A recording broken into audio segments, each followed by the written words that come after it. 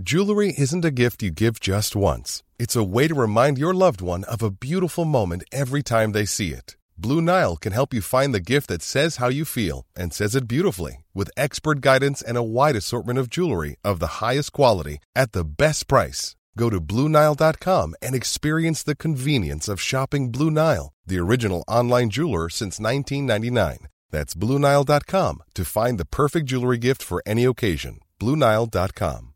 This is Paige, the co-host of Giggly Squad, and I want to tell you about a company that I've been loving, Olive & June. Olive & June gives you everything that you need for a salon-quality manicure in one box. And if you break it down, it really comes out to $2 a manicure, which is absolutely insane. It's also so easy to get salon-worthy nails at home with Olive & June. The difference between how your nails used to look when you did them yourself and now with the Mani system is a complete game changer. The best thing about Olive & June, too, is it's a quick dry. Dries in about 1 minute, lasts for 5 days, and full coverage in up to 1 to 2 coats. Visit oliveandjune.com/perfectmani20 for 20% off your first system. That's oliveandjune.com/perfectmani20 for 20% off your first system. Hey, welcome along to the Redmen Originals podcast, the official podcast of supporting 10-time League Cup winning side Liverpool Football Club. With me, Paul Machin, Chris Pajak, Chloe Bloxham, and Dan Clubb as well. Yes, come in, grab yourself a brew, get your feet up. Not if you drive and listen to this in podcast form, of course. If you're in an automatic, it's probably fine. Yeah. One of the feet. Yeah, one of the feet. You'll be able to do this once and once only, presumably. But yeah, everyone's in a buoyant mood today, as you can imagine, because yes, Liverpool beat Chelsea thanks to a wonderful Virgil van Dijk header, sparking incredible scenes at Wembley Stadium. We're going to talk about all that in due course. Before we dive into it, just a couple of things to draw your attention to. Yes, we are live. We're going on tour. We've got 3 dates coming up. We've got Belfast. We've got Dublin, which are selling like hotcakes. I'm so pleased at how well they're selling. It's ridiculous. Now, not to read between the lines on what I'm saying there, but tickets available for our London event on AXS.com. We've proven we can do the business.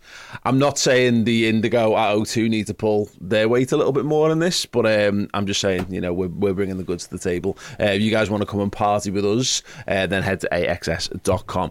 We've got Keo along with us as well. He's going to be singing some absolute belter of a tune. And yes, we've now got not just obviously the Jurgen Klopp farewell celebration tour stuff to do, but Liverpool have won a trophy in the meantime, so we can talk about that as well. So yeah, it's going to be very, very good indeed. And whereas we're planning to talk about Conor Bradley and Caoimhin Kelleher on the Irish legs of the tour, we can talk about Harvey Elliott as much as you want if you want to come to London and have a chat with us. So yeah, it's going to be boss. I am joking. The London event is going to be absolutely amazing, but all I'll say is that the Cockneys are being outdone by all types of Irish people. So like, just saying. Just saying, come and get involved. Do better. Be better. Yeah, absolutely. Be better people.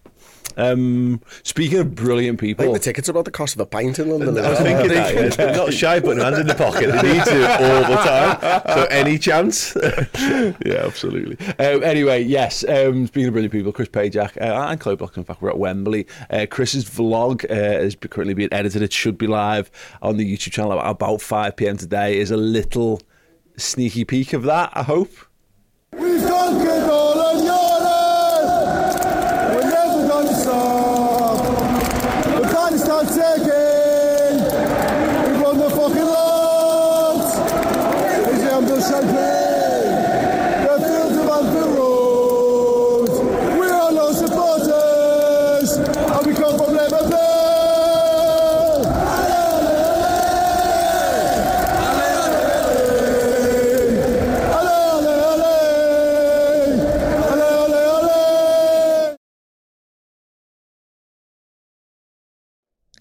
I'm not sure YT/the Redmen TV is an actual URL, but please do go to our YouTube channel and check that out. A lot of tall people around by you, Chris. just average height fellas, really, to be honest with you. It says more about me than the people around me, unfortunately. I think at that point, no, I don't think we were stood on our chairs at that point. It was you definitely weren't. I definitely wasn't. There is at least a good 10 minutes of video where everyone else is on their chairs and I'm trying to get on mine, which is just funny in and of itself. You should check that out. Obviously at 5 o'clock, hopefully. It was unbelievable where I was. I mean, I couldn't see anything of the game of football that didn't happen in the penalty area in front of me. Yeah. But I mean, as a spectacle for what happened around me, it was like you couldn't get better. I don't want to focus on anything particularly negative. It's what is a wonderful time, but Wembley Stadium is a crap stadium. I'm not having it otherwise. The decision to basically have it be a bit like slightly banked seating, where it spreads out for 10 miles backwards. The first 10 rows are essentially level with one another. Yeah. For all intents and purposes, and then it starts to incrementally creep up. And as you get to the very top, it's very steep, but there's no need for any of that. You've got loads and loads of space around there. Yeah. It was someday though, wasn't it? It was just incredible from start to finish being in that end. Feel so privileged and blessed to be there. Like amazing. I should mention, sorry, I forgot to before. Wednesday, 24th of April, we're in London. So if you're busy that day, then you've got plenty of time to clear the calendar. Chloe Bloxham. Chelsea 0, Liverpool 1. That was just something else. Unbelievable is the only word I can say. I remember the goal going in, and the only thoughts that I could think in that moment is, oh my God, we've done it again. Like, how have we possibly done it again? And after the game, I was extremely emotional, and I always get emotional with the Reds, but we won this in 2022 and I wasn't that emotional, and I think it's the added thing of it's Jurgen Klopp's last season. Yeah. I so badly wanted it to win it for him, so that he's got at least one. I wanted it because it can hopefully galvanise the team for the rest of the season. I mean, we interviewed Jamie Carragher before, and he mentioned how big the first one in 2001 was, to then have a domino effect on the rest. So yeah, coming out of that stadium, I couldn't believe it, because there was points in that game where I looked at the bench in front of me warming up, and then there's just a gang of lads at the ages of like 17 coming on for us, and they were superb. Every single lad gave me everything on that pitch, and we came out with a win in dramatic fashion. And yeah, I just couldn't quite believe what I'd seen. You got a vision of the future there, Chloe, where you're older than basically all the lads that came on the pitch. It is scary. Don't like it. Was there anyone in the squad that was younger than us? Either squads? I mean, that's older. Impossible. I mean, everyone's younger. Not even no one. One. Yeah. Oh, mate, Thiago Silva's the only one who's close, and he's still 2 years younger than us. How old's Adrian? Like 36, maybe. Yeah. Is that all? Yeah. I mean, either way, he's not 41. I can testify that Chloe was very emotional. Like, we were in a tower block right next to Wembley, robbing Wi-Fi to upload all of our videos and stuff, and you were sort of welling up a little bit in there, and we tried on the 23rd floor and the Wi-Fi just disappeared, and then we went down to the 5th floor and stood by the lifts there robbing Wi-Fi for a bit, and yeah, it was a very emotional afternoon and evening for us.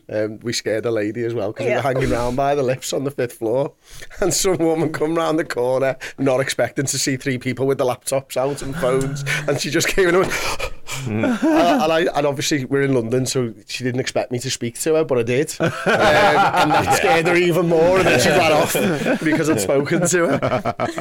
Don't speak to each other in London. No, I'll tell you what. Yeah, maybe growl or huff. I mean, I did say, haha, scared you there, didn't we? And then she ran off. Yeah. Didn't even look at him again, just literally walked right past him. Absolutely amazing. Absolutely incredible. Look, let's just get into it, because I've seen a lot of chat about it. Jurgen Klopp's called it the most special of the trophies that he's won. I'll start with you, Dan, but we'll go around the room. Where does it rank amongst the Klopp era trophy wins? I believe him when he says it. Let's put it that way. Let's kick off with that. In terms of obviously sort of the trophy in itself, it doesn't rank amongst some of the other ones, the Champions League and the Premier League. Of course it doesn't. But I think given the circumstances, I get it. Like, I fully understand what he's saying, because as Chloe alludes to there, like what we had, or more poignantly, what we didn't have at our disposal was laughable by the end of it, especially when you consider Gravenberch off and obviously disallowed goals. So I do get where he's coming from. In terms of where it ranks, Recency bias is such a thing, isn't it? Yeah. I'm very tempted to put it like at the very top, but is that because it was yesterday, ultimately? I'd probably have it below the Champions League, definitely, for me, personally. And I'd probably put it third. Let's do that. Let's put it below the Champions League in the Premier League and have it as like my third favourite Klopp trophy win. Okay. Any takers on that? I agree. Champions League number 1, the Premier League second, and the thing is I didn't get to celebrate the Premier League, actually, exactly. To be perfectly honest. But it's the Premier League the actual trophy is the only reason why that's second. If that and the weight is my biggest thing with that. Yeah. But in terms of like how emotional I've been, it would be Champions League than that. I mean, it's a League Cup and I was nearly in tears, so that says it all. But yeah, third on my list for just the adversity that we had to go through, the fact that it was a last minute winner. We'd already had a boss header ruled out for absolutely no need at all. And yeah, the full-time scenes, it was different for in 2022, because in 2022 Jurgen Klopp was bouncing over to our fans and he was like giving it loads, where at full-time the other day he just had his hands on his head. He couldn't quite believe it, and neither could we in the stands. I think he's right for him. Yeah. I think it was the best job he's done in a final.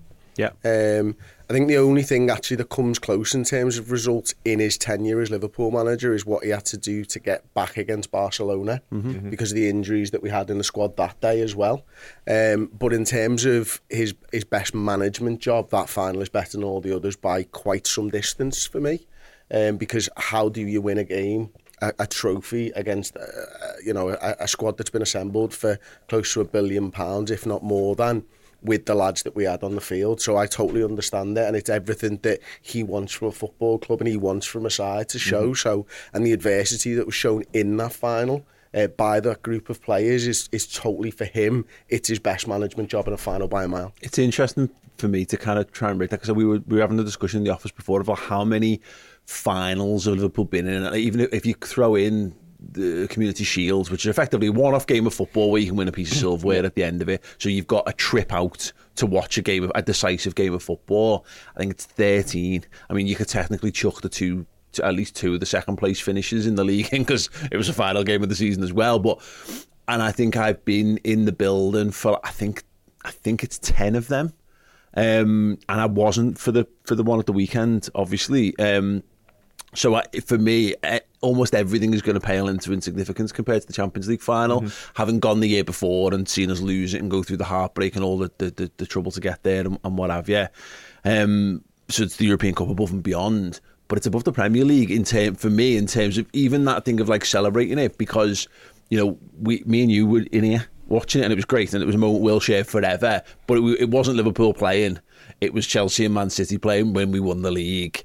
It was obviously during COVID. It was a weird time as well. So and not really getting to truly experience that. So contextually, what it did for Liverpool was massive. But actually, if Liverpool were to win a league this season, it would knock that one so far down the pecking order.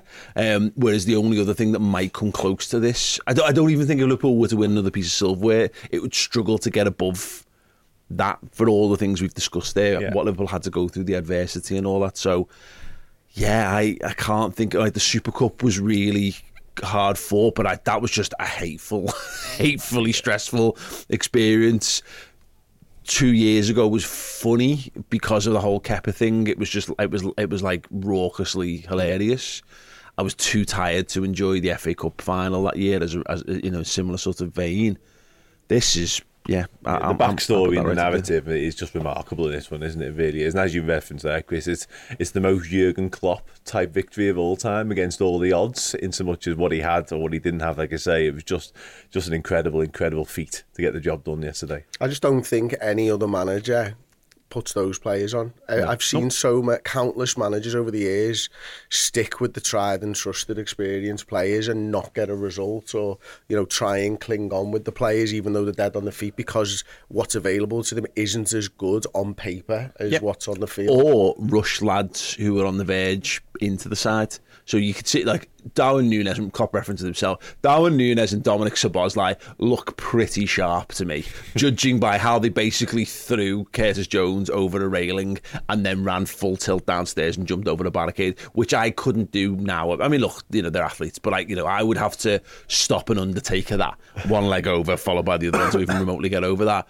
I think he could have pushed to have one of those lads at least on the bench if he'd really wanted to. So pre-match, that bottle started and it ran all the way through. And it's what he's done. You think about Caoimhin Kelleher and getting the start and the nod in the final a couple of years ago. That's a testament to his man management style, isn't it? That he trusts the players that have got them there.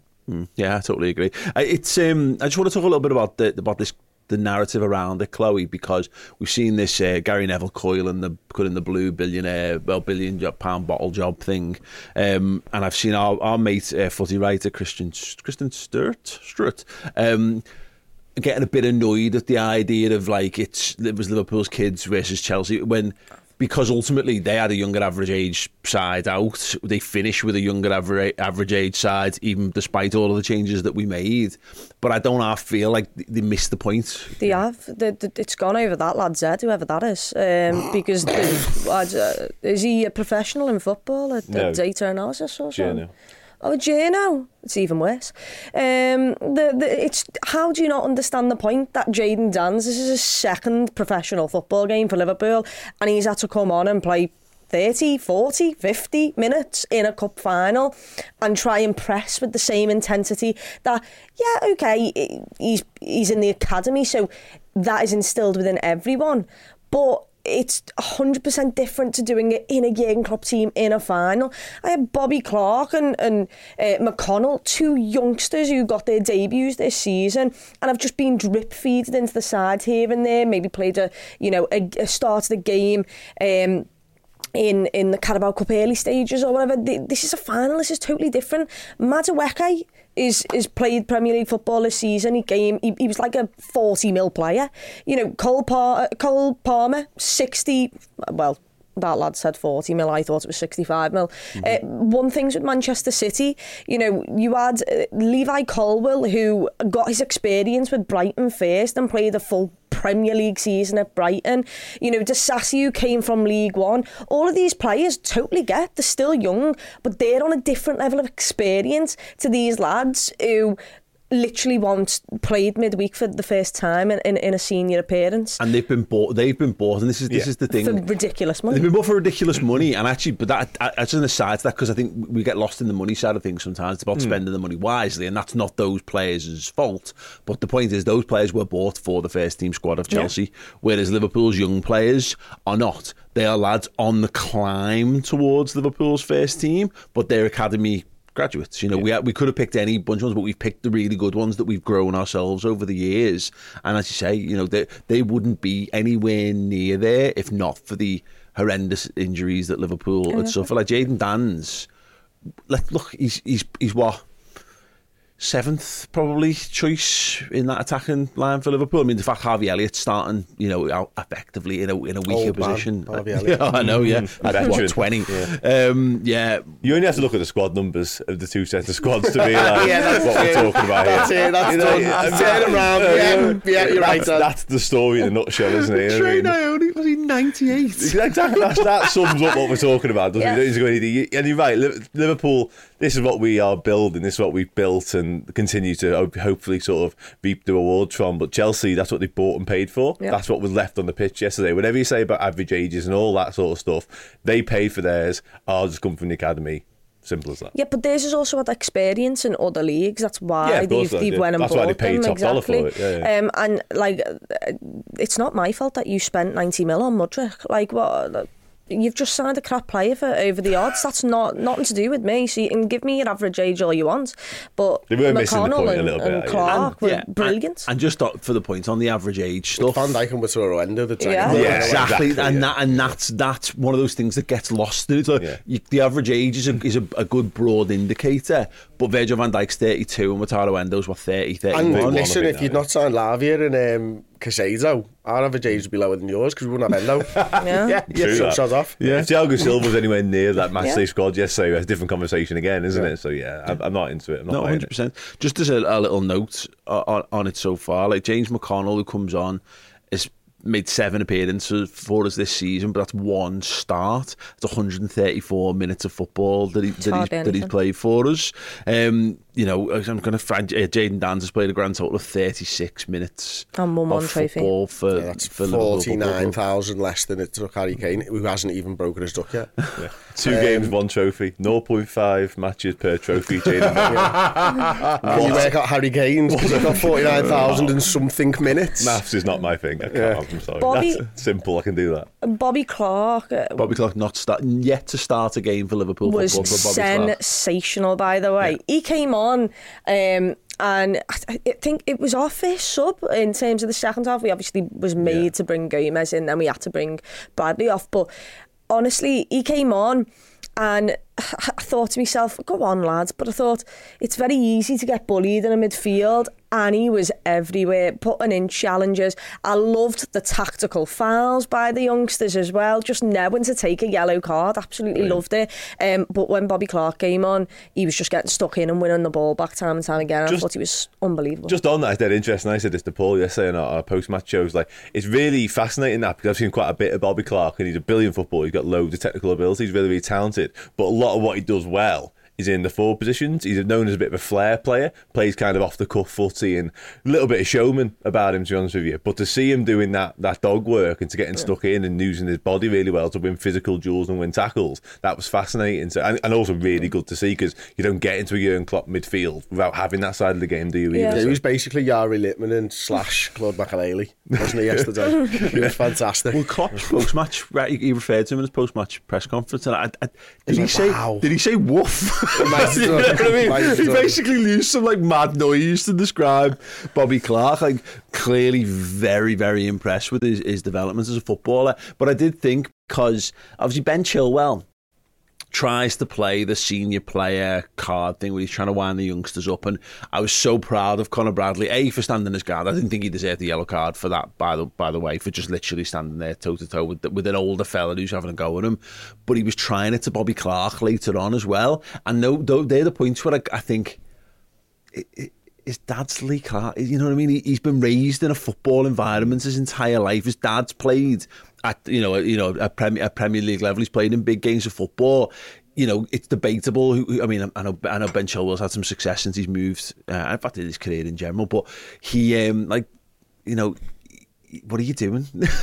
What are you doing? I felt those lads were looking at him going, what are you doing, you melt? Dad. Yeah, all right, granddad. Yeah. Listen, that might work against any other side or any other player, but it wouldn't work against Liverpool and our fan base anyway. No. Because we've seen people, try and do that type of thing normally in Anfield or whatever, and it just gets our backs up, and we didn't need to get our backs up yesterday. That was that was probably the greatest thing about the atmosphere yesterday, is it didn't come from anything.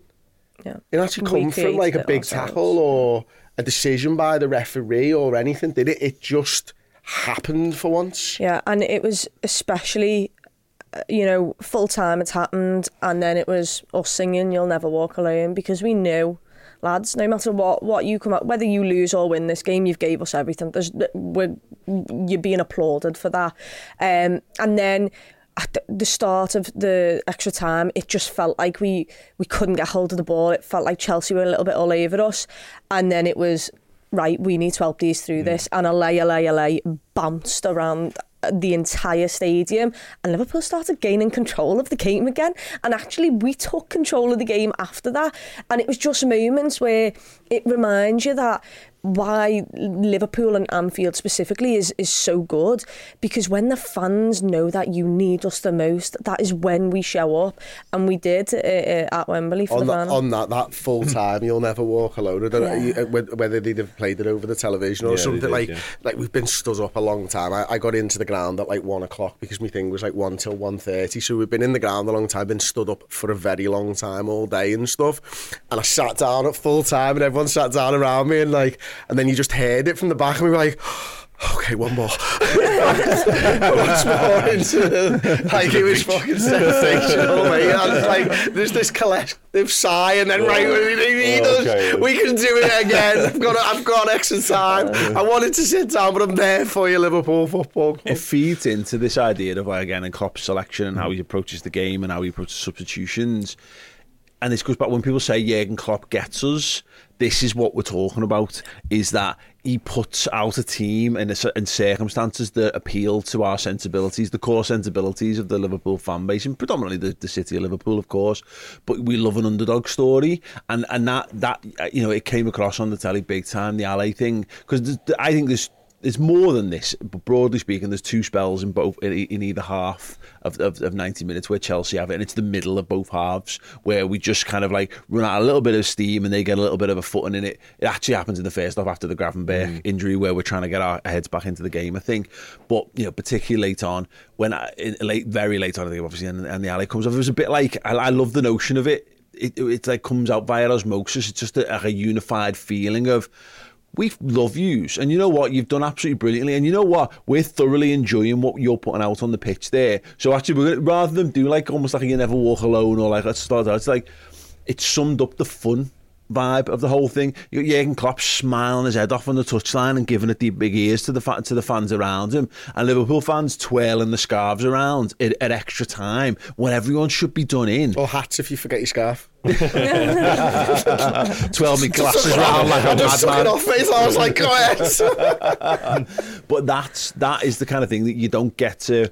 You can't fake that, and you can't plan that, and that is just that's collectivism at its finest. That's like an animalistic instinct. That's that thing where you talk about where you can teach something to a species on one island and other animals in that species on another unconnected island learn it at the same time. It's like, it's just once something. It's out there, isn't it? Yeah. Absolutely so fantastically inspirational. We've got a couple of super chats and we'll dive back into some individual performance chat. We've got loads. Liam Bento here says, no, you can't win trophies with kids. We can. Oh, yes, indeed. Lowe says, do we dislike Chilwell more than Silva after yesterday? No, because, I mean, who the fuck's Ben Chilwell? Well, he's just a knock-off Leighton Baines. Yes. He's a cross between Leighton Baines and the guy who played the Rocketeer. Very handsome, not so good at football. John Lee David Blackshaw, the man, the legend, still going strong, says, I'm in love with him and I feel fine. I love you guys and our Chloe. Only this club can give us feelings like this. The happiness we get from the team, the squad, our fans. Dare I say it, quad on. Quad on. There it is. Quad on, motherfuckers. At least for another day or two. Don't want to worry us, but I don't think we have 11 players. So. Yeah. Treble. Oh, yeah, we'll see. We'll come on to Wednesday later on. Yes, anyway, this is from John Dollery, and I can read this on my screen without having to strain my eyesight to read all that way away. How good was the LA in extra time? The TV didn't do it justice. How did it compare to an Anfield LA? Well, funny. More scarves. Yeah, there was definitely, It was funny because when we were in the car on the way home, Chloe was editing her vlog and she was editing most of my vlog as well and stuff like that. And they're two very different LAs, shall we say. Because Chloe can sing and you can't. There is 90% it's that. The other 10% is Chloe knows where to put a phone during a vlog. And I have never known where to put a phone during a vlog. So my LA is very much my LA. Was the phone on the floor? No. Well, it's a massive improvement from Kiev, so that's something. So you've come on leaps and bounds in that time. I was sober yesterday. There was a wonderful synergy, I think, because we've been talking My dad was espousing this palindrome theory about how he thought we were going to lose because it was the Klopp coming back around again. And I've always said it felt like a great way to sort of tie off a loop.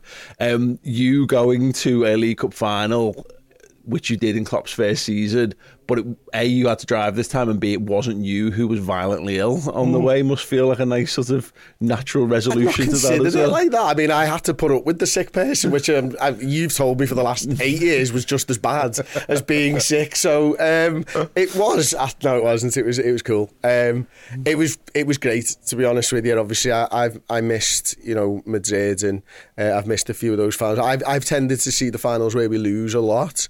So I've now seen Liverpool winning a cup final without you being stood next to me, which is great, to be honest with you. And not because you weren't there, but just I now know that it's not just Paul's luck that I'm sucking off and siphoning off here.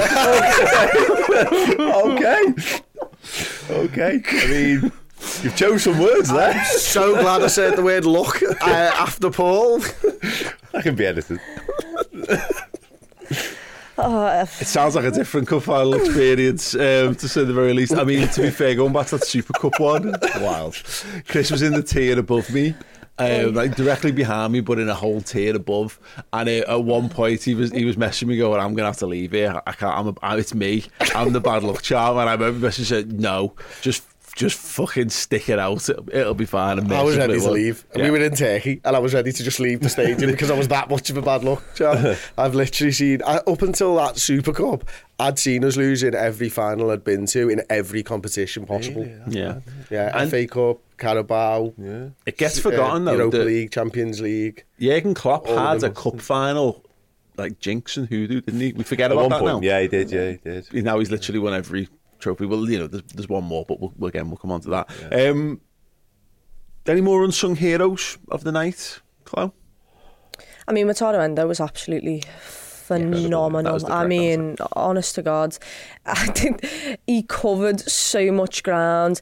The tackles that he put in, there was a part in there, I don't know whether it was extra time, it all merged into one at this point, but where we were all screaming for him to do a tactical foul, and he really, really tried, but his leg just wasn't long enough to bring down Cole Palmer, so someone else had to do it for him. But yeah, he was superb. His passing, just everything about him, he was unbelievable. For the goal, he's on the floor, he can't walk, and then in the celebrations, Three Little Birds is playing, we're serenading them like nothing else, and he's literally, it's like he's on stilts, he cannot walk. He was trying so hard. And yeah, he was superb. He bullied Enzo and Caicedo, and my word, am I glad that I ended up with Enzo instead. The celebrations, though, for Van Dijk's goal, he's on the floor doing the thing where you sort your own camp out with both legs. Yeah. Watch it back, and he's got both of his feet, and everyone's celebrating around him. He's in the middle of it, underneath them, like pulling on his toes. It's absolutely superb. It's absolutely. I've heard the word warrior used a number of times to describe. Me and my dad were talking about him during the game and saying he's tenacious, but not in like he's kind of scrappy, but I actually don't see him as like scrappy. I see him as he's very firm and he's very direct in what he does. He identifies what he's going to do, who he's going to target, and he goes about it. And for a lad who's not like a 6 foot plus sort of fella, there's a temptation to see someone as like a bit of a scrappy do style factor to them, but he hasn't got that at all. He's just really smooth and clean and strong, and it's like measured or bridled tenacity or something like that, isn't it? Yeah. Quite uncomplicated, I'd describe him as, and very efficient what he does as well. And yesterday I thought he was brilliant. Like, it's so much of football is about winning your individual battles, and he did that all across the pitch. Like, whoever he came up against, he was getting the better of him time and time again, particularly Caicedo. He absolutely bodied Caicedo once or twice. It was a real joy to watch, and I've said it dozens of times now on various different shows. Like, I've been really impressed with him, full stop. It's turned out a bit of a masterstroke, that late piece of transfer business, but what he does so well is not only does he win the ball back, but his use of the ball thereafter is exceptional time and time again, and that's where I had my question marks, really. I wasn't worried about him doing the defensive side of the game. I thought we were going to buy this little sort of warrior type player who's going to win the ball back, be tenacious, get us back on the front foot, but I wasn't sure how he was going to do it. But watching him, and his passing range is brilliant, his decisions are brilliant when he is on the ball as well, and just a very no-nonsense type player, no frills, no flair about him necessarily, but he does have that little bit of extra quality that I wasn't expecting. Every time one of our lads had pressed one of theirs, and if a Chelsea player came away, and he never came away cleanly, they always came away on the edge, on the end of a battle, and Endo would just be there. He'd be like, well done, you've won that, thanks so much, and he'd just clear it up, and he'd take the ball away, and we'd carry on up the pitch. And you know, the issue I think both he and McAllister have in the six is that neither of them are blessed with pace. But actually, when you play that role correctly and you understand what you're meant to be doing and you start to read the game and use your game intelligence, you never need pace, because you should never be in a situation where you're legging it back the other way. You're never in a foot race really with people. You just anticipate, you get there, you put a foot in, you jump, you defend from the blind side, the footballers, and then you get the ball moving the other way. I totally agree, Chloe. I thought he was brilliant. Also, the fact that it says everything about him, the fact that the knock he picks up when Caicedo basically just stamps on him because he's been bullied. The fact that he plays on after that and he just carries on digging deep. And there was a couple of times in extra time where Darwin Núñez, Christ, I said Darwin Núñez because he sprinted at full time. Where Luis Diaz got the ball and he just instantly gave it to someone and was like, I can't, lads, I cannot stop passing me that ball. Where Wataru Endo was constantly asking. Diaz. Yeah. There was not even an attempt at a Liverpool shirt, it was just get it up the pitch. Probably thought someone was there. I think he was seeing things by that point. He was gone. I've never seen a footy player so gone in my life. Yeah. Someone passed him the ball and he instantly got rid of it and just started stretching, and I was like, okay, fair enough. But Wataru Endo didn't. Wataru Endo kept, even though he could hardly move, kept making sure we were moving the ball from side to side so that we just had possession and could see the game out. Luis Diaz is an interesting shout for this, because I think it's Virgil and Kelleher who draw the major plaudits, and we'll talk about them in a minute. But Luis Diaz is the other one, I think, who, as we say, runs himself into the ground. That last sort of few minutes of the game reminds me of Mario and Sonic at the Olympics when you're doing the swimming, and if you go too fast, you basically just absolutely wipe out your guy and they're just sort of floundering in the water, because he was the one who was driving us forward. He was that constant outball down the left hand side, Chris. But Klopp himself said by the end, they just said, just stay up, because you can't get back, so don't ask him to get back. So he basically moved Gakpo over to the left, and right, you just go there, and Diaz just generally hovered in the final third.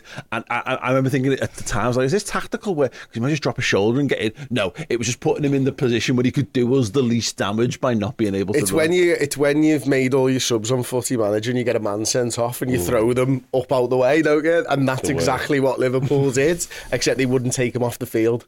Or it reminds me of the Brownlee twins, obviously the Iron Men and stuff, where I think it's Johnny is in the lead and he's got like 100 metres to go or whatever, and he collapses and his brother just picks him up and carries him over the line.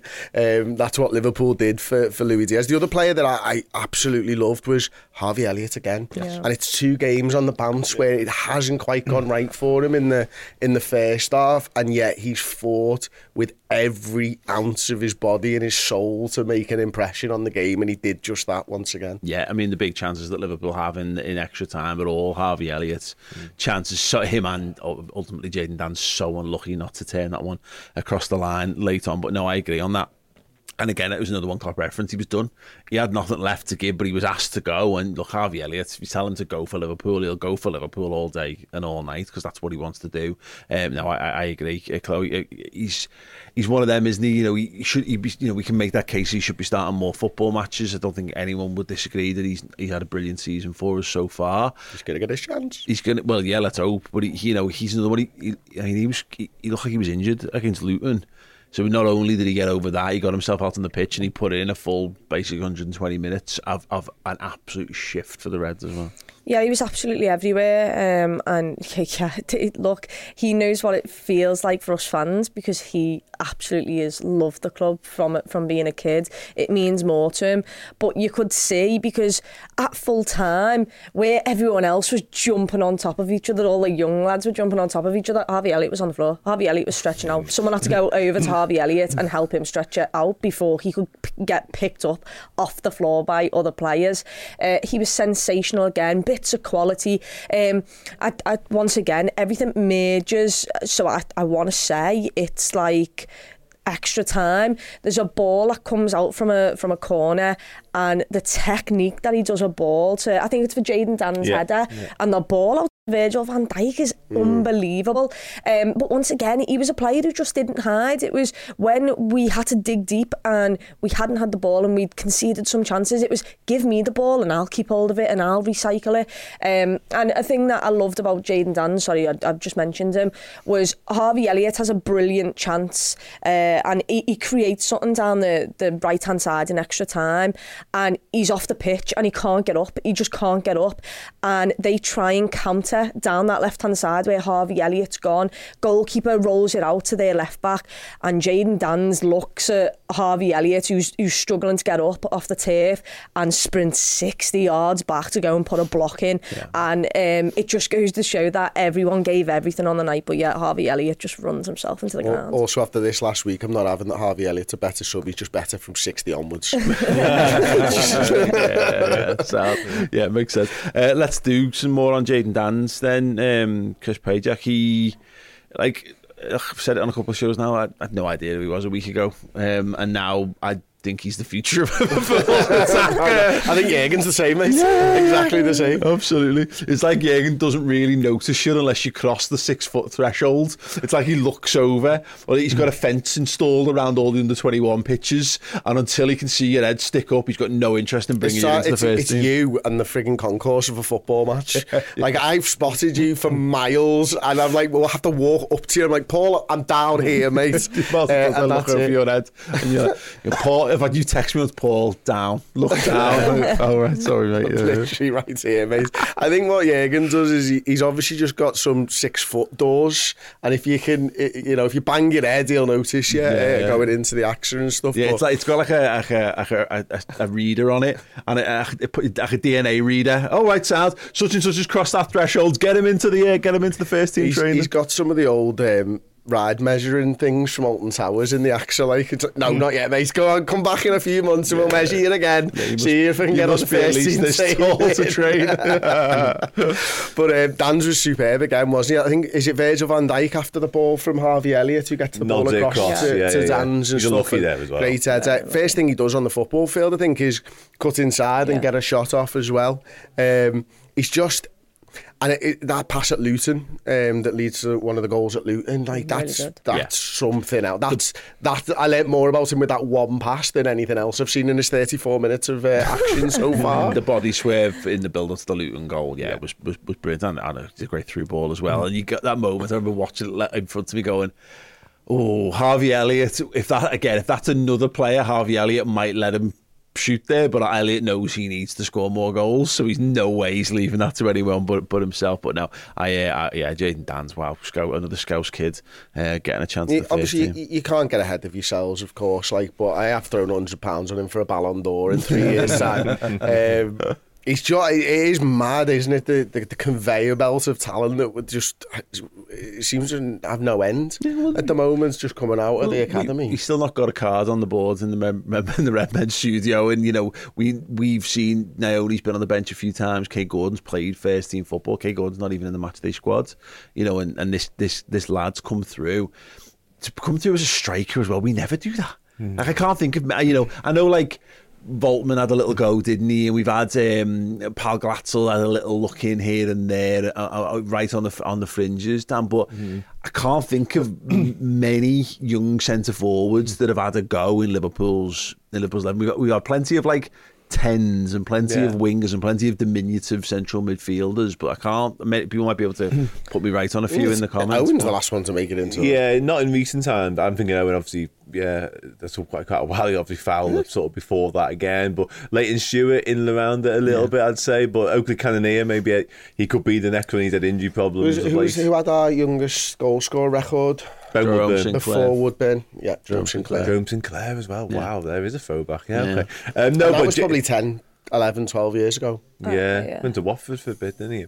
Ryan Brewster was one who very nearly we all thought could be the next big thing, but obviously that didn't work out for whatever reason as well. But yeah, Jayden Danns, listen, we can't get too carried away, but he is incredible, and I've really enjoyed watching him. Not only for the first team, I've seen a lot of him at the academy, and he's burst onto the scene, is how I describe it as. I think there's a lot thought of him prior to this season, but coupled with a growth spur, he's developed rapidly this year, and he's become a really complete centre-forward. He's become a centre-forward in the mould of what Liverpool like as well. He's obviously got a lot of goals to his game as well, but he's got so much more than that as well. He links up play brilliantly, he works really well in tandem with the wingers either side of him as well, which is why now he feels tailor-made for being in and around this Liverpool squad. And it's going to be fascinating to see what happens sort of heading into the summer next season with him, if Liverpool want to keep him around or whether we look to loan him out. But he feels very much, like I say, very much ready for some first team action, I'd say, and I'm glad we're seeing him now. So just something Dan said there, he just said he feels tailor-made.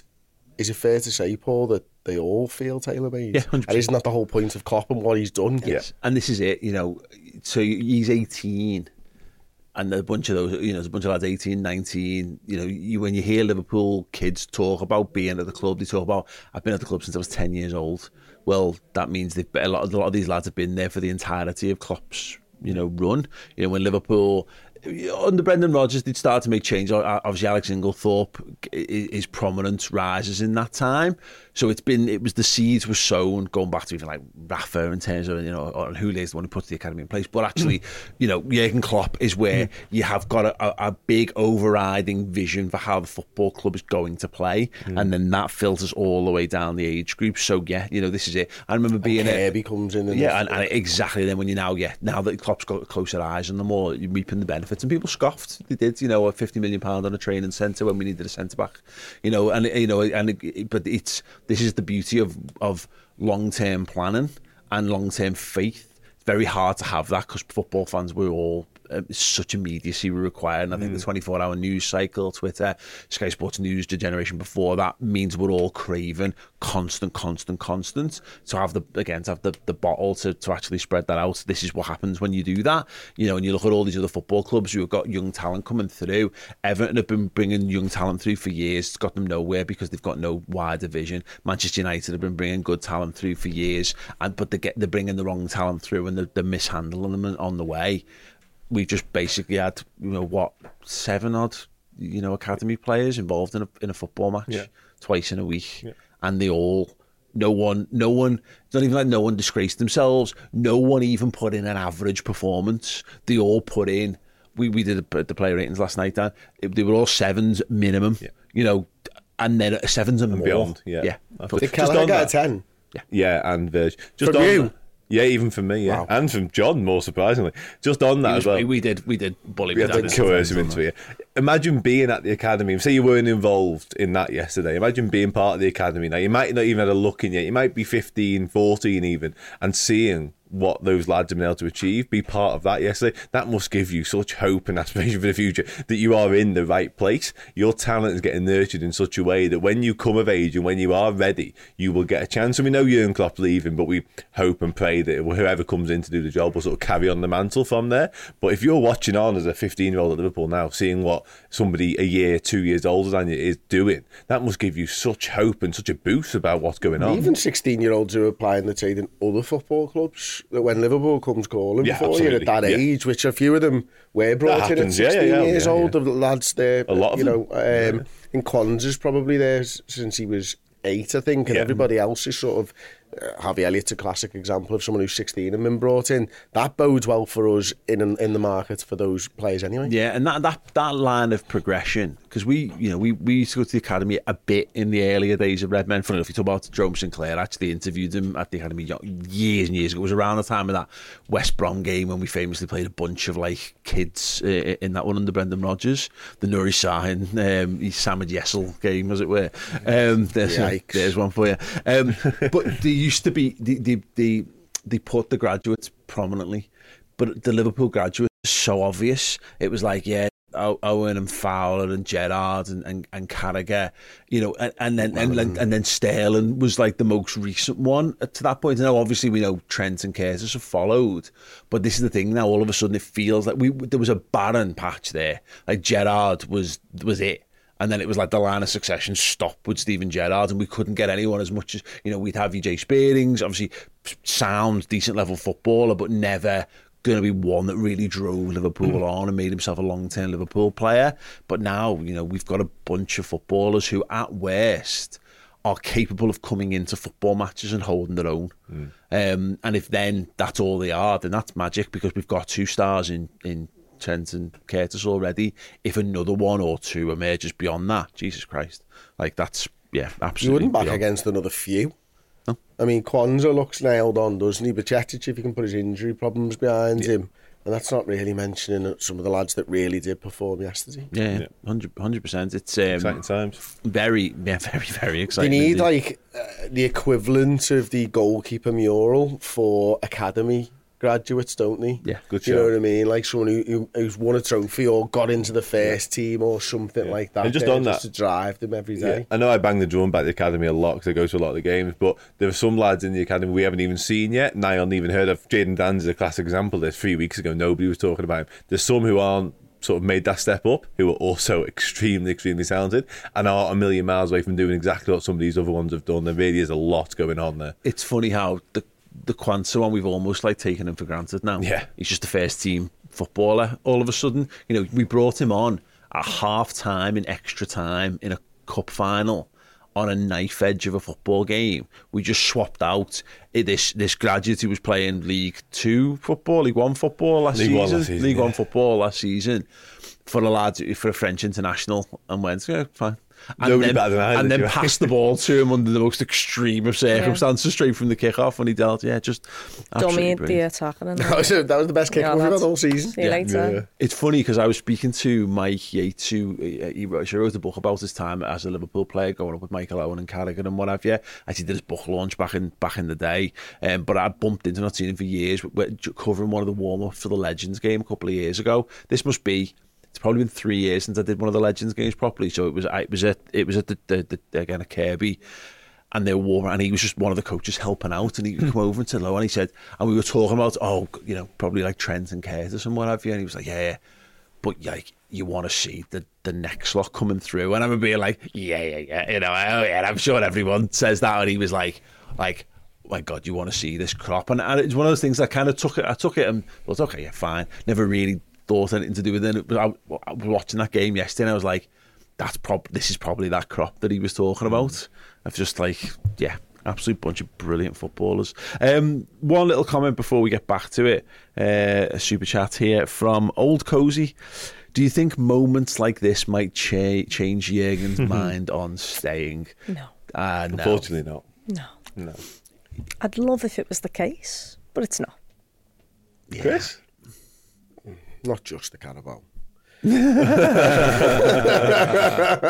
It's until we get the director of football and the next manager, you know, confirmed, this is going to be a door that remains open in people's minds. And particularly because I saw a number of like the journos writing things along those lines of like, was it maybe even Paul Gorst was like, come on, Jürgen, you must have another little think about this, because look what you've got, and you know, you must be looking at it. Because I genuinely thought, because of how good the team had started, how invigorated it was, I genuinely thought he'll sign an extension here, because he'll just see and go, I want to be with this team. I want to carry it on. But anyway, let's not get too down.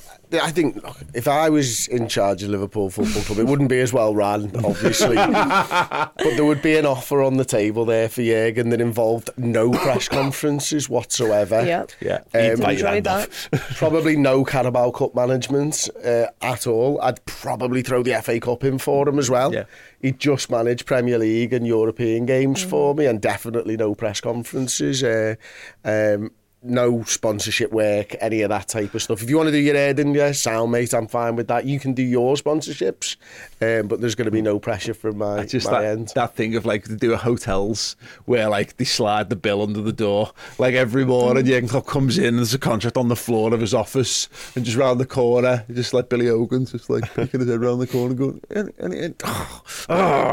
a bit like Wile E. Coyote putting like lead pellets in the bird seed for, you know, like just as he's done it, you know, like doing random things like kids signing autographs outside the hotel on the Saturday morning, and Billy Hogan's got his hood up. Oh yeah, can I have a signature please? And he's going, yeah, like we got forever. Yeah, like we got Joel to do on Romelu Lukaku outside Goodison Park at one time. Anywho, Virgil and Kelleher. I mean, Kelleher, Chloe, is that his best game for Liverpool? Yeah, easily. And you know what, it's mad because he's had so much criticism this season, and even in recent games, you know, I think he's been improving a lot. He's made himself bigger, but like there's still been some doubts and things, and he comes in and he does his best Alisson Becker impression that I have ever seen. The amount of one-on-one saves, the reactionary saves where he's got a split second, and you know, I go to that Brentford one where he doesn't deserve to concede a goal, because the first one that he saves before the rebound to Tony is unbelievable. He makes a brilliant save from Tony in that same game later on with the header, and you've seen moments of these, and it goes to show that confidence is everything, rhythm is everything. This is a lad that you hadn't seen in ages, because we were in Champions League football, and you know, we weren't great last year, so we weren't in any of the cups for long enough, and when you actually give him a little bit of games in a row and rhythm, he is sensational. And it went from me thinking he might not be the best number 2 in the world to, he's the best number 2 in the world instantly, just like that. He deserves all the plaudits, and look, this is massive for him, but it's also massive for us, because Alisson Becker is out until after the international break, and there is some massive games in there, including Manchester City, so we need Kelleher at his top, and if he performs like that week in, week out, my word, it's ridiculous. You said in the car, after performances like that, you think to yourself, how can you let him go next season? Like he was superb. He won Liverpool that game of football. It's amazing. Premier League goalkeepers: Alisson, Ederson, Vicario, Kelleher. Go ahead. Why not? I mean, look, you're not going to get an argument from me on this one. Not today. Come on, Dad. No. Okay. Yeah, okay. I'm fine with it. Yeah. It's funny because I think the point made earlier there on him, I think we were saying, without a doubt, with our full chests 2 years ago, that he was undoubtedly the best second-choice goalie in the Premier League. And then last season happened, and you're right, he just doesn't get to play enough football. And then I think there's a knock-on impact, therefore, when he starts this season and he's not is in rhythm with it all. He's played, in fact, I got the stats up, he's played a ridiculous amount of football for us this year. I'll tell you exactly what it is now. He's made 16 appearances for us this season. Like 16 for your second choice goalie. And this is, you know, I talked about on the player ratings show yesterday about like reaping what you sow. This is what happens when you give the support to your backup goalkeeper and give him that trust, because you'll never know. You know, it's all well and good giving kids like 5 minutes at the end of football matches, or giving them dead rubbers in League Cups, or, you know, it's second halves and all that kind of stuff. So, nah, you're our man. So that when they are then called upon, they don't feel like they've won a prize, or they are there because you've got no choice. They actually feel like they've earned the right to be there. And that was the one for me for Kelleher, is we could easily have given the Europa League to Alisson this season. And I don't think anyone would have thought of it that way, because we go second choice goalies in teams to get the second tier competitions. But it's effectively the Champions League for how Liverpool are performing. Alisson plays all the Champions League games, then plays all the league games, plays the FA Cup games as well, and Kelleher normally gets the League Cup, and that's it. And we've given him all of this. And that was, for me, it was his best performance as by a mile. But it's been coming as well. He's been getting better and better each week, hasn't he? That he's, you know, Chloe talks about the rhythm that he's been in. He was shaky at the start of the season for me when he was called upon, but now he just looks ready. He looks bigger. He just looks bigger in the goal and stuff, doesn't he? And I think I had him down as my third pen taker yesterday as well. I'm serious. I had Van Dijk, I had Timmercast, I had Kelleher. Yeah. He hasn't let me down. Yeah. He was going straight in me top 5. Like, yeah. I still can't wrap my head around. Every time I've looked at the score, because the game finished and I did my video, I was typing the title out, and I was like, oh fuck, what do we do after extra time? And what do we do with this and that? And I was like, oh no, we just won, didn't we? Like, we didn't go to pens. It wasn't Liverpool, Chelsea 0-0 after pens. No, we just won the game of football, and we won it because Virgil van Dijk wanted to win that cup, and he wanted to win the trophy. Yeah, he wasn't to be denied, was he? They tried the level best to stop him, but he overcame that. He was incredible. We touched on it so much yesterday about how he led from the front, and obviously defensively he was imperious. Like, it was Virgil van Dijk and some for me yesterday. Was on steads essentially. Just, we spend a lot of time praising him, rightfully so. I don't think it gets much better than that from Virgil van Dijk's perspective. Just anything that came his way, he was imperious. He was Rolls Royce-esque, and it's the manner with which he clears balls as well. Sometimes, every now and then, don't get wrong, it's a Rose Ed job, but sometimes it's also like, I don't need to just welly this. I can just play ourselves out of trouble. I can head it in direction of a player. I can get us on the front foot that way. Just every time he went near him, he won his challenges. He was shrugging people off left, right, and centre. His use of the ball as ever was exceptional. The diagonals to either side, just, incredible. Obviously, getting the winning goal as well. But it's the leadership, and I think he's really come into his own in recent weeks. We've had Kelleher getting better, and I think Virgil van Dijk is definitely the epitome of what a captain is, sort of growing into the role. And I've be one of the first to say I had my reservations about Virgil van Dijk, the captain, right at the start of the season. I thought, have we given it to him? Because A, he's really experienced, and B, he's boss. And I get that, but we haven't. There's so much more to it than that. And I think in this little spell of adversity, when he's seen key players falling by the wayside, the talisman of this team have gone, he's looked at that situation and gone, okay, I've been brilliant, but I need to go up a level or two and really drag us through. We've seen it with a goal in midweek against Luton. We've seen it with both goals yesterday, essentially. He has been absolutely phenomenal. And yesterday, I struggle to see sort of a better all-round centre-half performance this season for me. It was just incredible. He has. It's the stepping up thing. He's looked at that and gone. And the Klopp leaving thing as well is obviously, it's taken him aback a little bit. And he's now almost like the de facto spokesperson for Liverpool now. He's the captain, and he talks about himself being the captain quite a lot lately as well. He had to go on record to reiterate how much he loves being at the club, how much he wants to be there, how much pride he's taken in. And I just look at it, and he's there. So he's 32. There's not a football club on earth that still wouldn't take him. So he could conceivably go, you know what? I've done a lot here. I've even led the side. I've lifted trophies myself. I could go and move on. But I just think he looks around and goes, these are my last years. I'm settled. I'm happy. I've got some great mates in the squad. Look how good the players are around me. I've got to think of a team that's going to facilitate me. Just now, it's legacy stuff. How many more trophies can I win? How do I cement myself? Because, I've been on random shows on random channels a lot this year, and the Virgil van Dijk centre-half comparison things come up, and I've been taken aback by how fans of other clubs are going out their way, not almost to blindly, disagree with me on how good Virgil van Dijk is. A couple more, if he gets a Premier League title, then he starts to get, to really get positioned above there, a few more bits of silverware. He'll eventually have that photo with every trophy that he's won in front of him, and it's going to be a fucking impressive one, and he'll have had a massive hand. He won't have been a passenger at any point. He'll have been the guy who led us there. So, yeah, the perfect Liverpool captain for this side, and I honestly didn't think I'd be saying that last summer. Amazing football. Honestly, we had an unbelievable captain before Virgil van Dijk, but it's not since Steven Gerrard where we've had a captain pull us over the line in games. Yeah. And I think I don't know whether I'm right in saying this or not, but for one, because of the way Jordan Henderson captained Liverpool Football Club, I think a lot of people look back on Steven Gerrard as a captain with a different sort of lens on. Mm-hmm. But the one thing that Steven Gerrard did was drag us over in games. And, for all the vocal leader, blah, blah, blah, and Gerrard did it by example, you forget what doing it by example can do and inspire in the players around you. And so now it's not only making you know, we look at Virgil van Dijk in a different light, but it's remembering all those feelings about Steven Gerrard. He's made Steven Gerrard a better captain in my head again, which is fantastic because I'm remembering it in a different way, how I felt at the time. It's a great point because we were, you know, when he was getting stick, we were, you know, effusively behind Jordan Henderson as a captain because you could see what his leadership qualities. He was a much better man manager on the pitch than Steven Gerrard was. I think he ticked the boxes of captaincy of what you require from a captain. I think across the board better than Gerrard, but agreed. And the greatest comparison for me is the Barcelona game.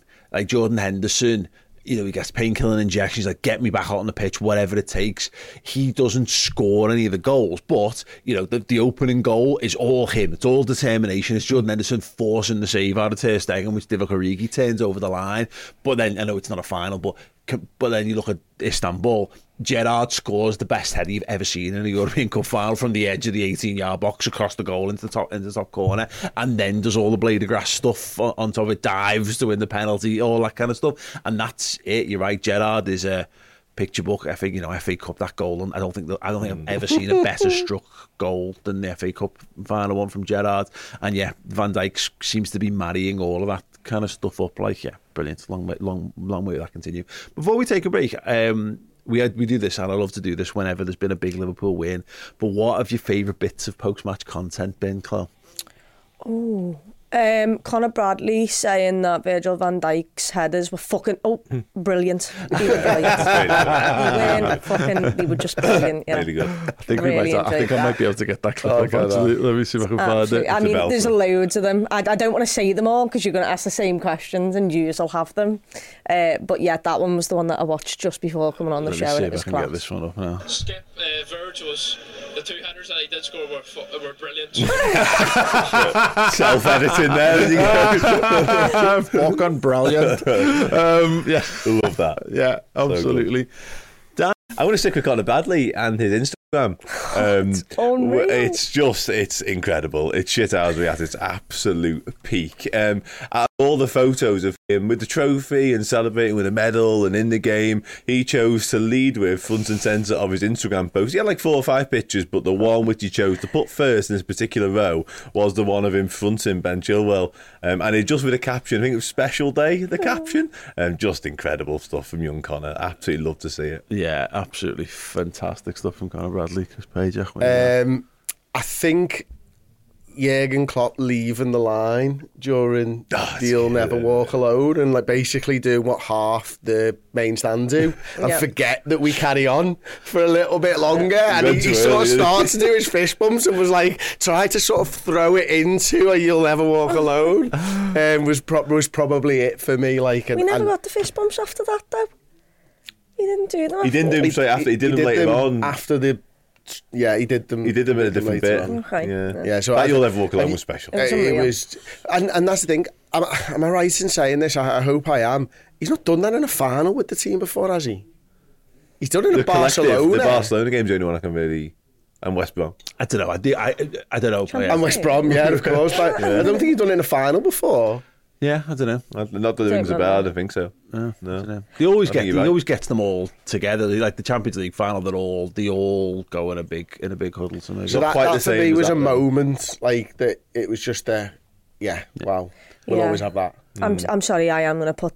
I mean, another suggestion of Darwin Núñez literally lobbing himself over like 3 barricades, nearly lobbing Curtis Jones down a set of stairs, Szoboszlai chasing after him in these ridiculous fucking shoes. They're naughty, them they are vile. All of that. They're outrageous. Klopp comments on that, they were brilliant. I need to speak to the medical department because look 100% to me. And also, can I also throw in the Klopp thinking the game's Tuesday? Oh my God, when the interviewee goes, so you ready for the game Tuesday? He goes, Tuesday? His heart absolutely falls out of his arse. We did exactly the same in the car. She was playing, Tuesday is Wednesday. There's so many though, isn't there? Because there's obviously, is it the TKL video or whatever where it's from behind Klopp and all that type of stuff. Content rich. That up there, it always is with the best, aren't we? That video, there's 2 out of 5. There we go. I've got the Darwin Núñez, Dominic Szoboszlai clip from Sky Sports. Curtis nearly goes. So I know. Get out of my way. Get out of my way.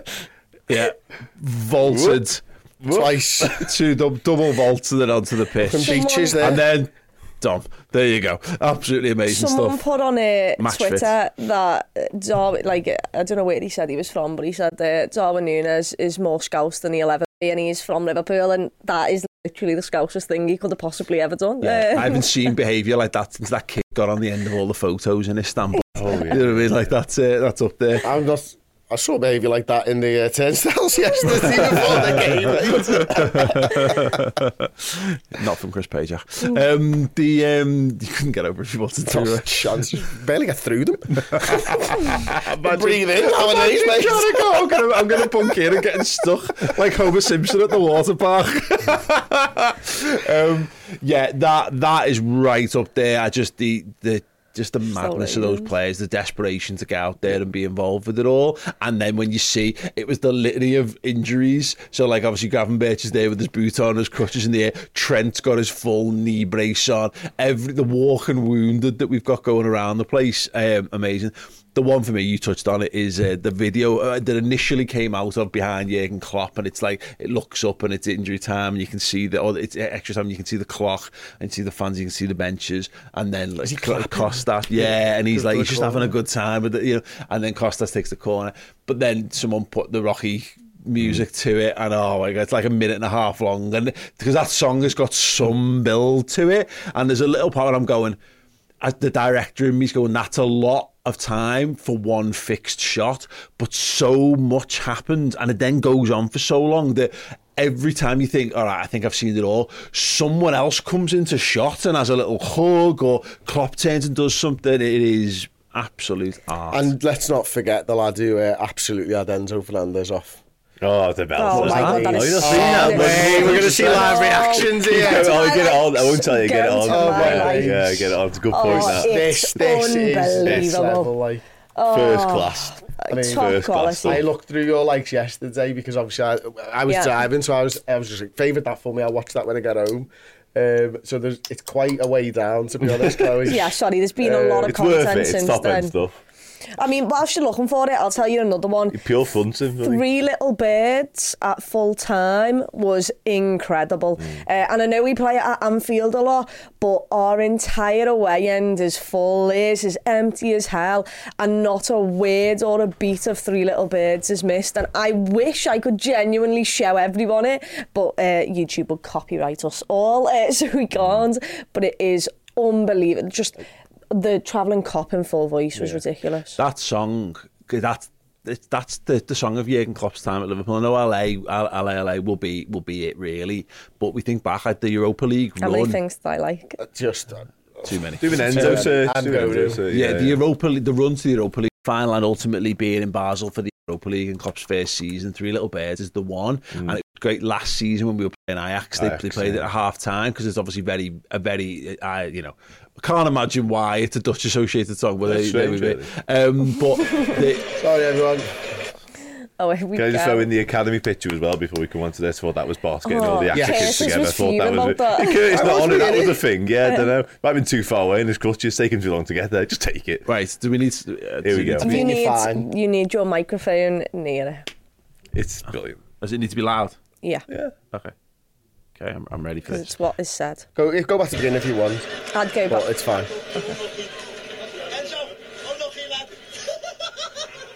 Oh. Yeah, they didn't see it though, Paul. It wasn't coming You're through. going to have to watch it. Oh, let's do it again.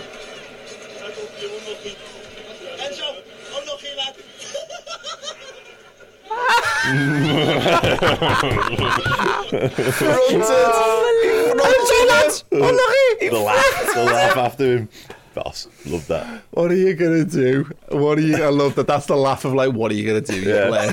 Yeah, honestly, brilliant, absolutely magic. Yes, and the fun times don't stop there. We have decided, because of that stellar victory from Jurgen's kids, to extend our half price offer on redmenplus.com. If you go to redmenplus.com, you can get half price a year of Redmen Plus, 50% off. Use the code FINAL, FINAL. Yes, we're going to extend that to the end of the buy that now, you're going to get us winning the league us going to Dublin and us winning the FA Cup as part of your subscription, because you'll have bought it for a year. And us winning the League Cup next year as well. Yeah, and the Super Cup. And the Community Shield. Yeah, absolutely. Fill your boots. Fill your boots. Half price. We've extended it till the end of the month, so go and get involved with all of that. Right, very brief break, and then somehow we're going to talk about Southampton very much after the Lord Mayor's show. Every single month for our Legend subscribers on redmenplus.com, we have an incredible prize draw. Great prizes to be won. This month's is no exception. It is a signed 08-09 away shirt signed by none other than Mr. Daniel Agger. Yes, Danny Agger signed shirt. You just need to sign up at redmenplus.com as a Legend subscriber and you will be in with a chance to win this incredible prize. Ready to pop the question? The jewelers at BlueNile.com have got sparkle down to a science with beautiful lab-grown diamonds worthy of your most brilliant moments. Their lab-grown diamonds are independently graded and guaranteed identical to natural diamonds, and they're ready to ship to your door. Go to BlueNile.com and use promo code LISTEN to get $50 off your purchase of $500 or more. That's code LISTEN at BlueNile.com for $50 off. BlueNile.com, code LISTEN. Burrow is a furniture company known for timeless design and thoughtful construction, and free shipping, and that extends to their outdoor collection. Their outdoor furniture is built to withstand the elements, featuring rust-proof stainless steel hardware, weather-ready teak, and quick-dry foam cushions. For Memorial Day, get 15% off your Burrow purchase at burrow.com/ACAST, and up to 25% off outdoor. That's up to 25% off outdoor furniture at burrow.com/ACAST. Hiring for your small business? If you're not looking for professionals on LinkedIn, you're looking in the wrong place. That's like looking for your car keys in a fish tank. LinkedIn helps you hire professionals you can't find anywhere else, even those who aren't actively searching for a new job but might be open to the perfect role. In a given month, over 70% of LinkedIn users don't even visit other leading job sites. So start looking in the right place. With LinkedIn, you can hire professionals like a professional. Post your free job on linkedin.com/people today.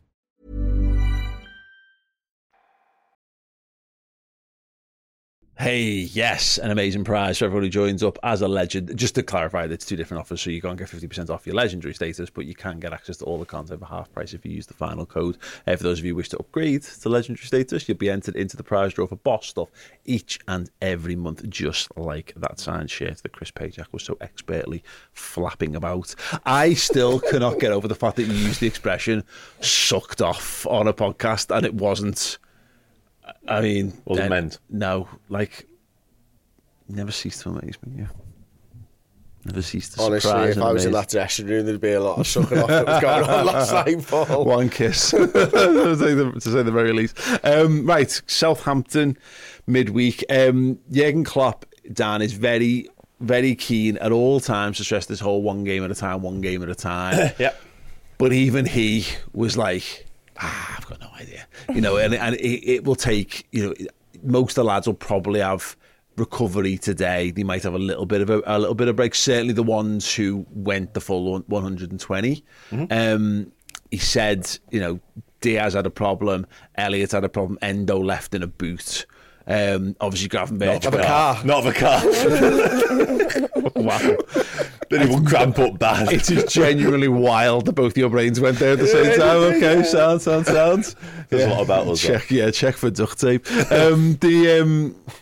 So yeah, the ones who went deep, you can't see a world where they're going to be involved in that. There's obviously a lot of young players we've seen, you imagine, were going to be regardless. But if we thought the pickings were slim for the games last week, this is going to be something else, because I know it's one game at a time, but also Jurgen knows what he can and can't do.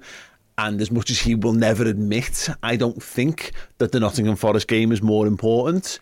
The Nottingham Forest game is infinitely more important. Yeah, absolutely it is, yeah. And it's gonna prove to be quite a difficult challenge as well. I imagine the City ground is not an easy place to go, as we found out to our cost last season. So I think that will definitely take preference and definitely be the priority this week. There's no two ways about that. But obviously the FA Cup is a thing within itself, and that's quite a carrot. And obviously we'll all talk about quadruple and treble hopes and winning more silver. We know how special that is. Hopefully yesterday can be a springboard for what's to come. We want to rack up as many trophies as we possibly can. So the FA Cup has got massive importance in sort of my life right now. But also I guess the The beauty, or the biggest incentive rather, from this game in midweek is the fact that it pushes the Everton game back a few weeks as well, which is a massive thing right now when you consider our injury list and stuff like that. So that within itself has to hold a little bit of credence, a little bit of precedence. So it's a really interesting one. But ultimately, I think it will be who can go again. Who have I got at my disposal to actually go again? I think there's Szoboszlai, Núñez and maybe Salah. Availability is interesting, not so much for midweek, but for the weekend. Does that impact what he can and can't do against Southampton? Perhaps. There's another caveat to throw into the mix for the Southampton game, which we won't come to just yet. We'll touch on it later. But it is a little bit of a case of who can. Like, Cody Gakpo comes off in the game, McAllister comes off in the game. Obviously, Harvey Elliott goes the whole distance, so maybe not him. Probably not Wataru Endo. Obviously, Konate. Quanto only plays a little bit. Conor Bradley comes off. Tsimikas is definitely an option. So there are options in and around it, but I do also envisage it'll be quite Bobby Clark, James McConnell heavy. Yeah, it's actually, before we jump into other people's, Dan, because something that you highlighted, there is the added wrinkle of the Youth Cup as well. Yeah, there is. And listen, the priority at Liverpool Football Club will be the first team, and the FA Cup game, of course it will. But Liverpool play in the FA Youth Cup on Thursday night away at Leeds United, Ellen Road. I'm going to that game. And as much as the first team is definitely going to be the main focus, there is a little bit of me that thinks, will they not play a Jadon Danns, a Trey and Yoni? Because I've seen people sort of putting them into their nailed on starting 11 predictions for this week. And if they play midweek against Southampton, they almost certainly won't play at Leeds. And they're going to want to win the FA Cup game, of course, but they're also going to want to win the FA Youth Cup, because that's a big thing for a football club to go and do. So I do wonder if they can bend and flex a little bit. Maybe they'll change things around a little bit. And Lewis Koumas might be the prime example of this, because we haven't seen him from the bench yet for Liverpool. He's been on a couple of benches now, and he was kind of there in place of Craig Gordon yesterday. Now, if you just swap them two, that's simple, because Lewis Koumas can play for the under-18 still. Craig Gordon can't. So I wonder whether that comes into the thinking ever so slightly, and if there is a world whereby you don't need to use Jadon Danns, because we've seen what he did in the first team. Imagine him playing under-18 football, which he very much can still do. So I do wonder whether that is part and parcel of what they have to consider over the next couple of days. Yeah, I think you're right in that. I think Liverpool would. You're going to sacrifice. In no way does that get in the way of trying to win an FA Cup game, I don't think. But it is interesting to know that sort of will be at the back of someone's mind, certainly in that. The added addition to this, Chris, is that there's less players available to play, but I think more players will want to play because of the back of that. I mean, again, we looked at Tom Szoboszlai and Darwin Núñez. They'll be getting told Nottingham Forest, but there's no way, having sat through that, they're not going to desperately want to be back on the pitch sooner rather than later. Listen, it's massively important, but for me, the biggest thing that my gripe at the moment, I suppose, is like, why do we call it the fifth round proper? Because in the FA Cup, the qualifying round, isn't it? But there's only 4 rounds in the qualifying round. In that case, I completely agree with you. Because you would then call it the quarter-final proper, but they drop the proper for the quarter-final and the semi-final, but don't for the 5th round. Yeah. Oh, I'm all in. Yeah. Forget the team. Let's talk about this.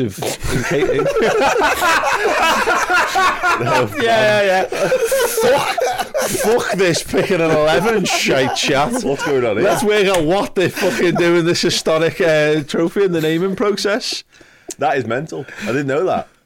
Yeah, you're right. Is it to do with the replay? They're all technically they're all called. It's all proper from quarterfinals to semi-finals and final, but they just dropped the proper for the quarterfinals. It should only be when there's a qualifier. Exactly, Dan. This is my quandary. Yeah, because when you said it, I just assumed there would be a 5th round qualifying, but there isn't. No. Oh, yeah, sorry, nonsense.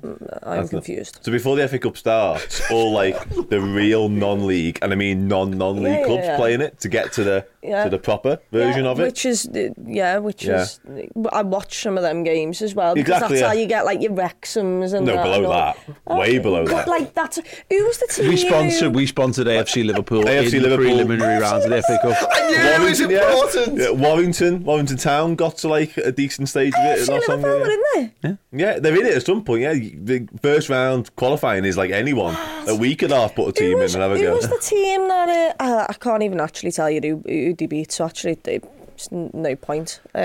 But they'd played like every single game so far this season in the FA Cup. Well, it's a one of the sort of the thing. Yeah, one of the sort of things from this is often like the FA Cup top goal scorer is somebody who plays for marine, for want of a better... And they've scored like 9 in a qualifying round, and they might end up beating, like, you know, Mo Salah to the old Golden Boot of the FA Cup. What's with the proper pass? This one, I don't Well, understand. they always say it's the 4th round proper, or the 3rd round proper, or the 5th round proper. Go on the FA Cup website to show Chloe. You don't care, do you? No, I've never seen that. it's enough that, look, we come from an age where someone tells me something with enough behind them, I'll take it at face value. That's fine, I believe you. Okay. I really hope there's not 5 rounds to qualify now. You've really gone to town on that one. If Chris has got it wrong, let him know in the comments section underneath. I believe you. Look, this is all appreciated because it has yeah. delayed, unfortunately, the inevitable of we're going to have to pick an 11 because I've decided. Can I go first? Kelleher. Is there any reason why Kelleher wouldn't start this game of football? Not for me. I think he started. We were having a conversation upstairs. Is fear a reason? Fear is a valid reason. Fear is a valid reason. That's the only reason. Because otherwise, you're looking at the other 2 options, and with all due respect, it's Adrian, who, for all intents and purposes, is not playing football anymore, it feels like, sort of training and becoming something else. Like, he's a very sort of valued member of the Fear is squad. also the reason why I'm not playing Adrian. Because he's not playing a lot of football. He hasn't played for a long, long time. And the confidence that these young lads have who we are going to play, they'll believe, and rightly so, that they can beat Southampton and put us into the quarterfinals of the Cup. Yeah. And to give them the best chance, you give them Caoimhin Kelleher in goal. Yeah, I think it's Kelleher. But yeah. Yeah, I don't think in terms of the pecking order, I don't think you'd put Mroshek above Adrian at this point. I think Adrian's still there, so it would be him. I think the thing that's worth considering on this, which I literally have only just considered, is whether, I mean, Southampton are 4th in the Championship at the moment, and how much they're going to dedicate to this, I don't know. There might changes. They're in a dogfight to get out of that league. Well, they are. They've got dodgy results, I think, as well. They are. They've got a good old gap down to West Brom in 5th. So they're pretty secure. They're on 67 points and West Brom are on 56. It's the other way though, isn't it? They want automatic. Yeah. That's the problem. They are 5 points behind Leeds United in 2nd in that regard. So yeah, they've got work to do if they want to chase the automatic. Still got, place. Looking at that, about 50-odd games left. To easily fall back that. They're playing Monday night before they play us. honestly, I have this issue I have with like teams with mad numbers in them. They've got 20 every time I forget. Like I'm playing Premier Manager, old school Premier Manager on like a handheld device that I've got, and when I try and wear it won't tell you how many games are left. So you've got to do math every time I go and look at the league, and I'm like, and that times 2 is, and then -2. Oh, yeah, no idea. So yeah, they've got probably half a season left to play. Yeah, even though it's nearly March. Yeah, it's how much they dedicate, how many resources they dedicate to this. Because look, we're at Anfield, which helps. Obviously, we all know that, but we're still a scalp. You know, this is not Shrewsbury, where there are divisions between us and them, and then you can get by on a little bit of a luck and magic and whatever. I don't think. So let's say Kelleher. We all set with the idea of Kelleher in goal. Yeah. Tsimikas. Yeah. Tsimikas. Yeah. Yeah. Joe Gomez. For me, he plays right back. Okay. Konate and Kwanzaa centre half. I would have been Kwanzaa and Gomez centre half. And right back Bradley. I'm just Kwanzaa at this point. On his own. The other 2 positions. I don't know where the other centre back comes from.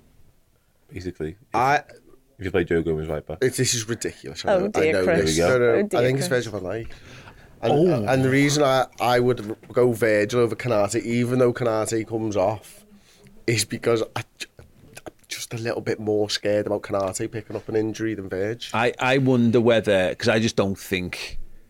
I mean, I think Virgil gets to do the heroic captain thing by just taking a place on the bench for this one. You know, like the inspirational factor of I'm still there. I don't think I think he will want to be involved, just to be in the dressing room and help guide. But also, he's 32, and it's 120 minutes of football that he's just played there and been. It's Konate, and he's really a G-Pro. Yeah, no, I know. But yeah, I think it will come down to there'll be someone will hand Klopp a spreadsheet and say who's most able to play that, and I think he's younger, isn't he, Konate? I know he's injury prone, but like if you can't do it, then when it's fair, that isn't it? It's fair. Yeah. I think if he's asked to, Virgil will do it because it goes back to the importance of the captaincy thing. But yeah, I'm easy either way. What do we reckon? Let's put it to I think it's most likely that it's... I think just judging by the fact that Konate came off, it's most likely that it's Konate and Kwanzaa. More than happy with that if that's the case. Okay. McConnell? Yes. Yeah, and Clark are in there as well. And Clark? Yeah. Who's your third midfielder? Me and Chloe were discussing this in the car on the way home, and I think Endo with both legs strapped up is fine. McAllister? Comes off. Do you do, if Szoboszlai is as ready as he makes out, No. do you do a 60-30 thing with those two? Possibly. Can he play 60 straight I'm doing the other way. The other way, yeah, 30. Szoboszlai plays 30. Because he was saying yesterday, and listen, he was saying, but he said he felt like he could have played, and he was told he couldn't. Oh. Therefore, is he possible to do 30 minutes in midweek? You'd imagine so. McAllister's based on the substitutions of it all. Is it the 87th minute McAllister he'll comes feature. off? So, yeah. 60-30 would be my preference. He comes off in the 87th minute. Does Dan's come on for McAllister? I thought it was the 70th minute. Sorry, there was 3 we made right at the end. Dan's came on 87, I think, didn't he? Let me, I you know what? thought Gakpo's it was involved in 70. that, Bill. That was Gakpo. Yeah. 70 was Gakpo. Okay, we can work this out. I probably should have known this before. Actually, spouting my mouth off. But Everything just kind of went into one. It's just we could have merged. just got away with it. I don't think anyone would have cared. There was too many but it's fine. halves, Yeah, I think. that's the Yeah. problem. Too many. Too many breaks in play. Yeah, definitely. I expect 2 halves. That's all I can handle. No more, no less. It's who's the magic number, and also the League Cup is miles down on Sofa Score, so it's going to take me a while to find that. He comes off. He comes off. He definitely comes off. Yeah, we can all agree that much. Said it was a choice between taking Endo off and taking McAllister off in one of his post matches. He decided to take McAllister off, which meant that Endo obviously stayed on. Therefore, flip for the midweek game. Yeah, and Endo was done. Can Endo walk No, anymore? whether he's injured or otherwise, it feels like he isn't, but he was done. Okay, so I'm fine with Endo being in God. one of those suits that the humans use in Avatar for the game. Oh yeah, like the mech things. Fine with that. Put him in like the the end of pack it, like the like end of Aliens. Like yeah, definitely. Yeah. And he could be he's protecting the kids. Get away from them, you bitch. Yeah. I'm sticking my neck on the line with McAllister and Szoboszlai. Okay. 60-30. 60-30. So McAllister to start. Yes. Okay, front 3. Kai Gordon. Yeah, Kate Gordon on the right hand side. Yep. Cody Gakpo. Left hand side for me. And centre forward Jayden Dans. That's what I was thinking. It was Bobby Clark who came on in the 72nd minute for Conor Bradley. That's what that was. And Alex McAllister came off in the 87th minute. Okay, fuck you very much. So Jayden Dans centre forward, Kate Gordon right hand side, or Trey Neone potentially. No, I think I hope it goes with the 18s. But who's on the bench if you do stuff like that? I mean, I suppose he could do both. Yeah, there's people on that ultimately, but we can fill the bench still with somebody. I wonder if Darwin Núñez is in around this squad. Yeah, or well from the bench perhaps. Even if they're not, they might just have to. They might just be on the bench. We've just put bench. Virgil van Dijk on the bench. Okay, because Andy Robertson's probably going to be in the bench. We can put him as one of the subs and put him in the director's box, and he can run down when we need him. There's almost certainly going to be 2 goalkeepers. Yeah, there's 5. Not even. If you effectively think of it from that squad. So Ryan Gravenberch definitely won't be involved, you'd say, based on what we saw there. I think it would be a stretch for Diaz and Elliott to be involved, so you're 3 down on your total numbers. I do. I think they could be on the bench. I think Elliott's probably on the bench. I don't know, but I think Diaz is probably getting told, go and get your feet up for a week, mate, and then we'll see if we need firepower for Forest in a huge way, and if he's got nothing left in the tank. Yeah, my thing is, because originally I was thinking, do you just take the squad that you had on Sunday and then just jumble it around until you've got an 11 that fits in terms of fitness levels or whatever? But we've got less players because of Gravenberch just alone. Endo, I know they're saying he's probably all right, but someone who walks out of a football match in a protective boot on a Sunday, I'm not sure plays in a game on Did we have Robbo and Bradley on the bench there? We have a name. Robbo did. Robbo will be on the bench, And again, we might be adding Szoboszlai as much as we're losing to Gravenberch. I think there's a good chance we add a Szoboszlai. So, I'd be looking to do something like that. I think you need something there because, again, this game could do with a little bit of optimism. If you've got Virgil, Robbo, Bradley, based on what we've seen so far, and if you can get one of Szoboszlai or both of Szoboszlai and Núñez on the bench, then across a full 90 minutes with 5 substitutes available to you, you could probably muddle through. Where are we with Thiago? Where's Stefan Bacchetta? Just saw his beautiful little smiling face with that little in the injured mob, and thought, oh, Stefan. I mean, I know I'd set my heart on like I just want one last Thiago game that I can watch with my own eyes at Anfield. His last appearance can't be at centre half. No, but at this point, imagine if Stefan Bacchetta just became available at some point between now and the end of the season. It'd be so good. Okay, cool. I think we've more or less managed to muddle through that one. So well done us. Good luck to Jurgen Klopp and Pep Linders. Good luck to Southampton. Yes. Absolutely fantastic. We're going to be doing the Bias Football podcast after this. I mean, Chris came through this morning and went, what the hell are we talking about on that? But mercifully, I reminded you, Man United are shite. So they finally ratified the Ratcliffe era. He's come out swinging with loads of big words, which he's just making a huge rub for his back, which is great. And then they got beaten by an Alex Iwobi 97th minute winner. So we're going to be discussing Man United being shite. Everton have had their points deduction broke the cartel. What a win. 6 point They also deduction. did concede a 95th minute equaliser as well over the weekend, which was delightful. Yeah. Give it for one hand. Yes. We're going to chat Arsenal, we'll chat City, and we'll look ahead to the midweek FA Cup games as well. So do join us over on the Bias Football podcast after this over on redmenplus.com. Use the code FINAL, get a year of it for half price. And yes, other than that, fill your boots because Liverpool are absolutely magic. Don't forget to check out the vlog, which will be going out later this evening as well, to hear more of Chris Pajak's dulcet singing tones on Wembley Tones. Way. Oh, thanks, Paul. Tone. I had to listen to it for 3 hours. When you need mealtime inspiration, it's worth shopping Kroger, where you'll find over 30,000 mouth-watering choices that excite your inner foodie. And no matter what tasty choice you make, you'll enjoy our everyday low prices, plus extra ways to save, like digital coupons worth over $600 each week. You can also save up to $1 off per gallon at the pump with fuel points. More savings and more inspiring flavors make shopping Kroger worth it every time. Kroger, fresh for everyone. Fuel restrictions apply.